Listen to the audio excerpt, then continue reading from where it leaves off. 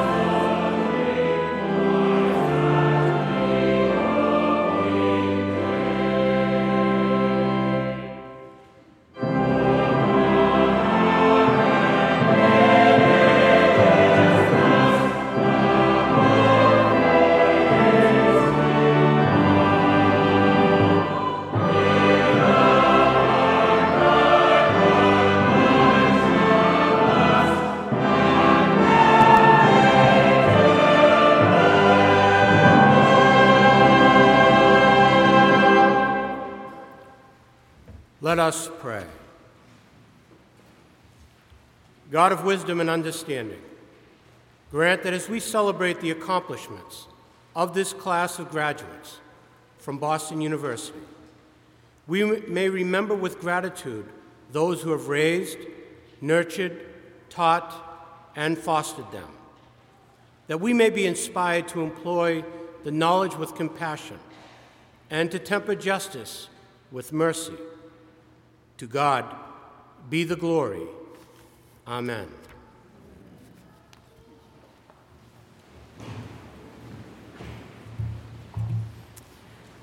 A lesson from the book of Ecclesiastes, chapter 3, verses 1 through 8.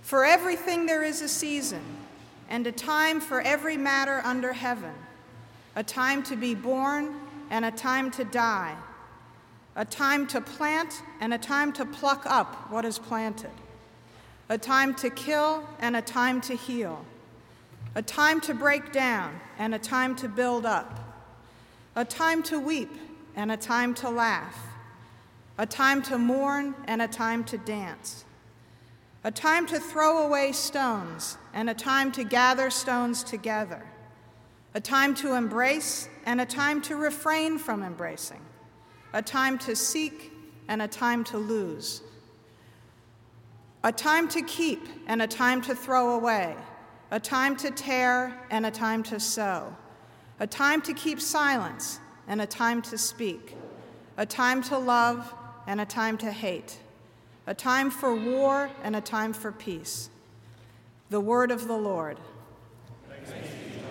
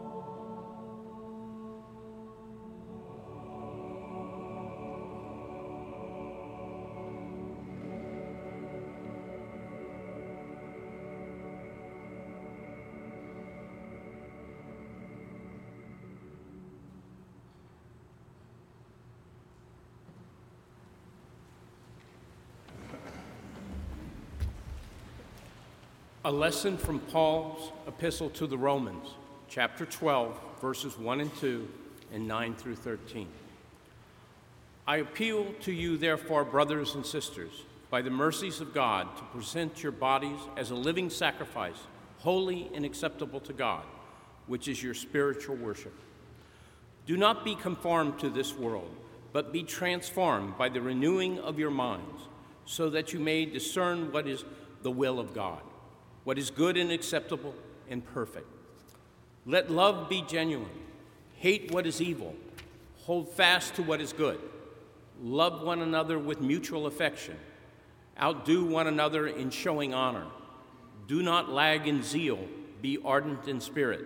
Serve the Lord. Rejoice in hope. Be patient in suffering. Persevere in prayer. Contribute to the needs of the saints. Extend hospitality to strangers. The word of the Lord.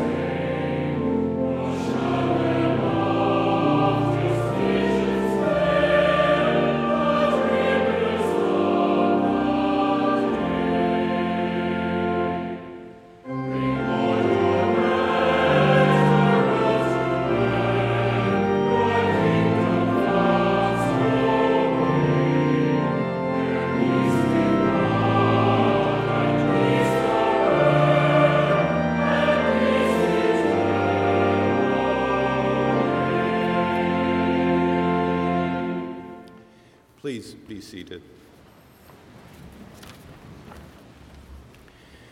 Well, beloved, it is our privilege and our honor. It is our happy moment of introduction today to welcome as our speaker this morning the Honorable Sandra L. Lynch. The Honorable Sandra L. Lynch, the daughter of a career Army intelligence officer, lived overseas during much of her childhood before attending high school in Dallas. She is a graduate of Wellesley College and the Boston University School of Law. She became Chief Judge of the United States Court of Appeals for the First Circuit in 2008. Judge Lynch was the first woman to be appointed to that court in 1995 after Justice Stephen Breyer was named to the Supreme Court. She is also the chair of the First Circuit Judicial Council and a member of the Judicial Conference of the United States, which sets policy for the federal courts. The New York Times reported that Judge Lynch's opinions were among the most cited federal court of appeals decisions. After law school, she became the first female law clerk in the U.S. District Court for Rhode Island, and later was the first woman to serve as the head of the litigation department in the prestigious Boston firm of Foley, Hogan, Elliott, handling numerous complex litigations as well as pro bono cases. She also has served as an assistant attorney general for the Commonwealth of Massachusetts, and general counsel to the Massachusetts Department of Education, where she worked on the Boston school desegregation case and implemented the state's gender equity and special needs statutes. A former president of the Boston Bar Association, she successfully promoted state court reform and accountability legislation. Judge Lynch was instrumental in the creation of public outreach programs at the federal court, including an education project for elementary, middle, and high school students.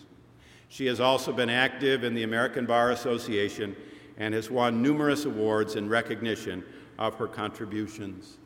On this Baccalaureate Sunday, will you join me in extending to our guest a warm Boston University Marsh Chapel greeting?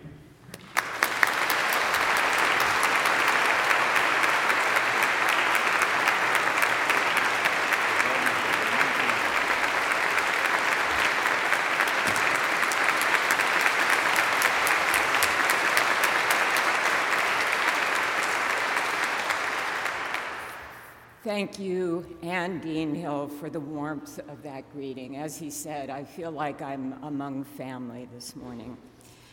You know, it's clear that Boston University has thrived under President Brown's leadership. Among his other attributes, I can tell you he's a hard man to say no to. After I had accepted with pleasure his invitation to receive an honorary degree, only then did he tell me that he would like me to give this baccalaureate address. So I feel a bit like those wandering medieval minstrels, or even little Tommy Tucker from the nursery rhyme, who had to sing first before having supper.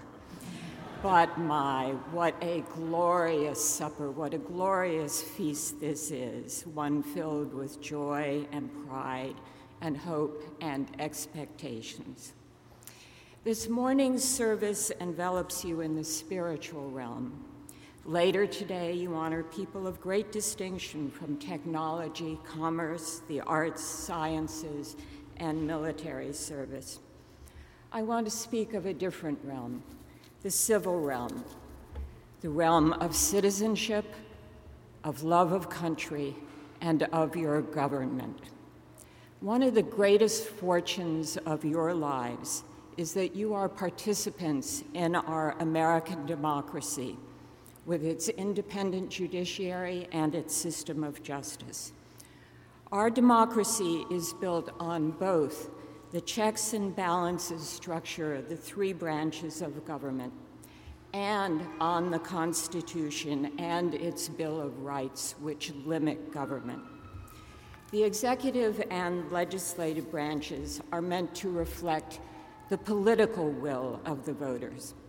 In the judicial branch, unlike the other two branches, we judges take an oath of impartiality, not to be partisan. The oath we take says we will do our jobs without fear or favor. This system is the envy of the entire world. Your counterparts elsewhere in the world, in Syria, in the Arab Spring, in Russia, in Iran, in China, in Chile, to give just a few examples, have put their lives at risk to achieve what you have. Dr. Martin Luther King said, "There is nothing in the world greater than freedom." In this country, we have one secular document which is a sacred text. It is the United States Constitution. And under that, you enjoy considerable freedoms, including the freedom of academic inquiry here at Boston University. You have the freedom to worship your own religion and not be forced to attend to another. You enjoy freedom from arbitrary police and government action. But most significantly, you have the ability to change your government and to change your country. You enjoy freedom of speech, of association, and the benefits of a free press. You have the ability to vote the ability to communicate your views, and to challenge and change a government you do not like. You have the ability to make laws and to change laws, and to do so in order to face the problems your generation sees.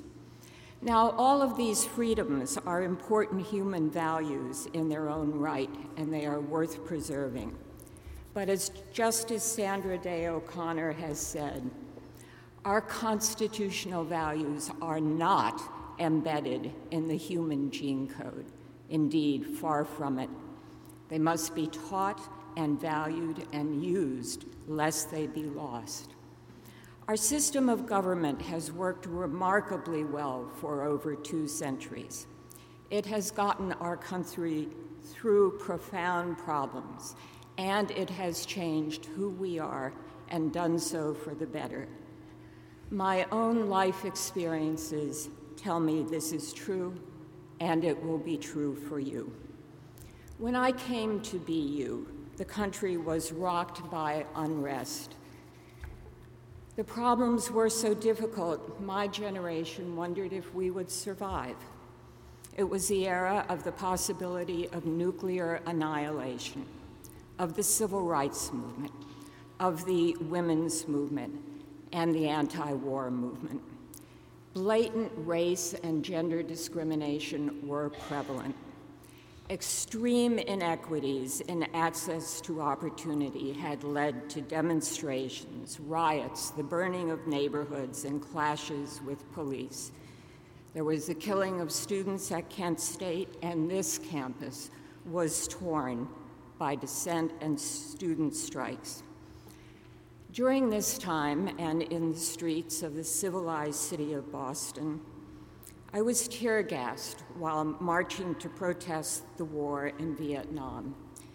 And memorably, I was called foul names by ugly crowds when I marched with people of color in favor of civil rights.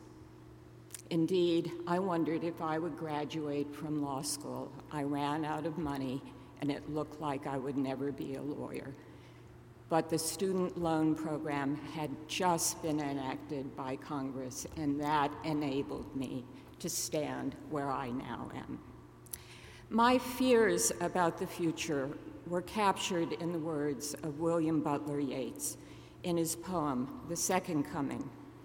He wrote, "Things fall apart, the center cannot hold. Mere anarchy is loosed upon the world." The problems we faced were daunting, but under our democracy, we got through them. The hymn we just sang at this service was, "Behold a Broken World." You know better than I the problems of this broken world, and you know that both you and your country must somehow address them. There is much corrosive cynicism today, much polarization, much lack of civility. Some say they have no faith in government to address problems. It would be reasonable for you to ask whether the fact that our democracy has served us so well for so long is any assurance at all that it will lead you to solve the problems that we face. My response is that our democratic form of government and the tools the Constitution gives you provide some of the best ways you have of addressing those problems. And I also answer that if you do not use those tools, including your right to vote, to speak, to organize, in order to assure that your government will be honest, responsive, and relevant, the chances of you coming to solutions are considerably less. You are graduating and being asked to take responsibility for yourself and your own life. But the scope of that responsibility goes beyond yourself to the sort of society in which you live. For my generation, John Kennedy famously asked, "Ask not what your country could do for you, but what you can do for your country." Your country still needs you, perhaps now more than then. That responsibility means preserving the institutions of your democracy, which are the institutions of government. It also means exercising those freedoms the Constitution has given you. BU students have done this before. 45 years ago, students on this campus used those tools and they changed our country. Defying a state law, a man named William Baird gave a lecture at Boston University to over 2,500 students. His topic was birth control. During the lecture, an unmarried 19-year-old female student accepted from Baird some contraceptive foam. Under state law, married people, but not unmarried people, could legally be given contraception. Baird was arrested and convicted for violating the state law prohibiting distribution of contraceptives to unmarried people. The penalty he faced was up to 5 years of imprisonment. The whole event had been deliberately set up on the BU campus in order to bring a constitutional challenge to that law. And the federal court on which I now sit held that the state law was unconstitutional and ordered Baird release on the great writ of habeas corpus. In 1972, the Supreme Court agreed in a case called Eisenstadt versus Baird, named after the then sheriff and Mr. Baird. And when the story is told, it is most often Bill Baird who is given the credit. But let me shift the perspective. Of all of the college campuses in the Boston area, this took place at BU, and that does not surprise me. BU has always looked to the future. But more than that, credit must be given to the BU students who went to the lecture, and particularly to the unmarried 19-year-old female undergraduate who made the test case possible. Those students wanted to change an unjust law and to expand the protection of individual freedoms. This was no small matter, and it was not merely about contraceptives. The overturning of this state law led to the development of doctrines of constitutionally protected personal privacy, which have reshaped our society. Now, these changes take time. They take great patience and perseverance. But as Dr. King also said, the arc of the moral universe is long, but it bends toward justice. You have the keys to affect your future and to take steps to be sure the center holds. Take responsibility. Go forward with your intelligence, your education, and with courage. Use these tools and freedoms that our American democracy and its system of laws have given you. I stand before you a federal judge. I'm of the baby boomer generation. We are handing power over to you, the next generations. We give into your hands the safekeeping of our Constitution and our democracy. Please, we ask you, keep them safe and flourishing. Thank you.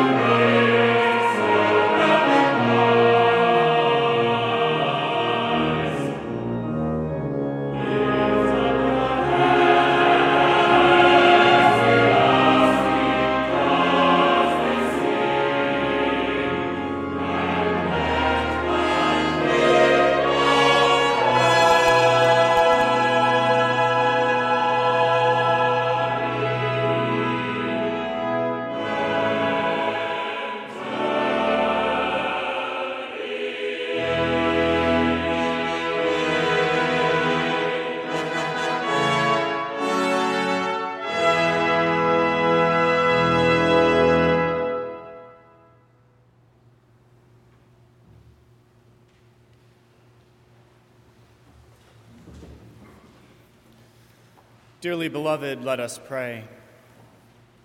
Holy God, holy and mighty, holy and eternal. We pray today for our graduates here at Boston University. We give thanks for their achievements. We give praise for their wisdom and understanding. And we ask you to guide them to hear the sound of the genuine in themselves, that they may continue to excel in leadership, scholarship, and service, that they may come alive to lives of fulfillment and joy, and that they may prosper and flourish in their vocations.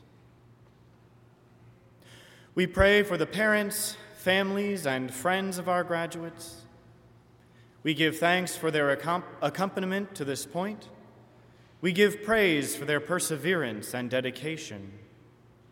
And we ask you to empower them in a new manner of nurture and guidance, that our graduates may continue to find nourishment in the traditions and values of their roots, that they themselves may find ongoing joy and satisfaction in the accomplishments of their graduates, and that they may enter into a new manner of relationship in mutuality and partnership. We pray for the faculty, staff, and administrators who have guided this class of graduates throughout their years of study. We give thanks for their leadership, scholarship, teaching, and service.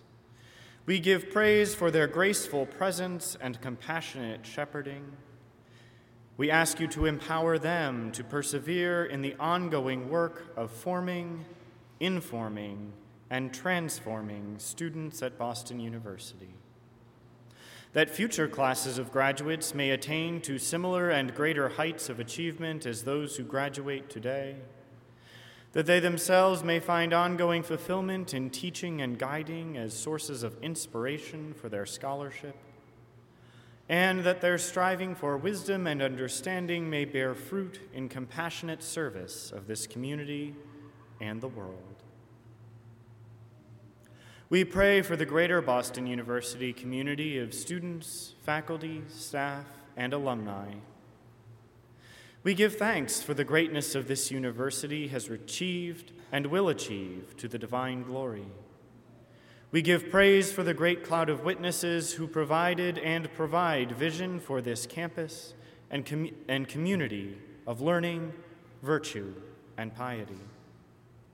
And we ask you to inspire our hearts and minds to pursue and attain to even greater knowledge and insight, that the ordering of our society and its affairs may be improved, that justice and mercy might prevail, and that your glory may be known upon earth. We pray for those in our community who have died. In the wake of the murder of Kanagala Seshadri Rao, we pray for his family, friends, and the community of the School of Management, and for the perpetrator of this crime. We pray for the family and friends of Daniela Lenkno and the community of the School of Management who mourn her death. We pray for the family and friends of Roch Jaberdi and the community of the College of Arts and Sciences who mourn his death. We pray for the family and friends of Austin Brashears and the community of the College of Engineering who mourn his death. Grant to them eternal rest, O God, and may light perpetual shine upon them. Grant consolation and peace to those who mourn, and guide our community toward healing, wholeness, and reconciliation. In all these things, we fulfill your command, O God, as we rejoice with those who rejoice and weep with those who weep. And so we offer you all praise and glory this day. Amen.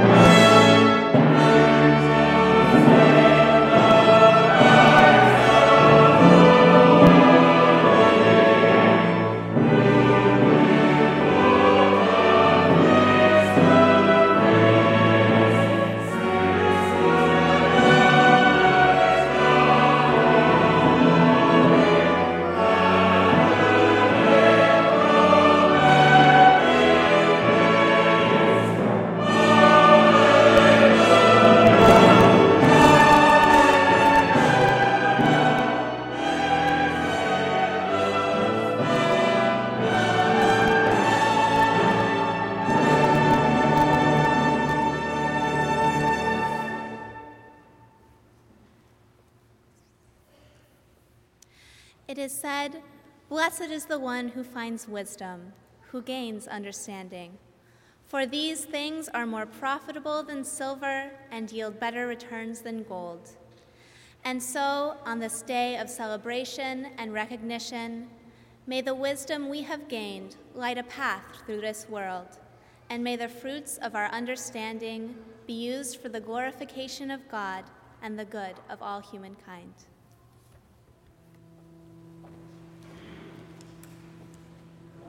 Thank you.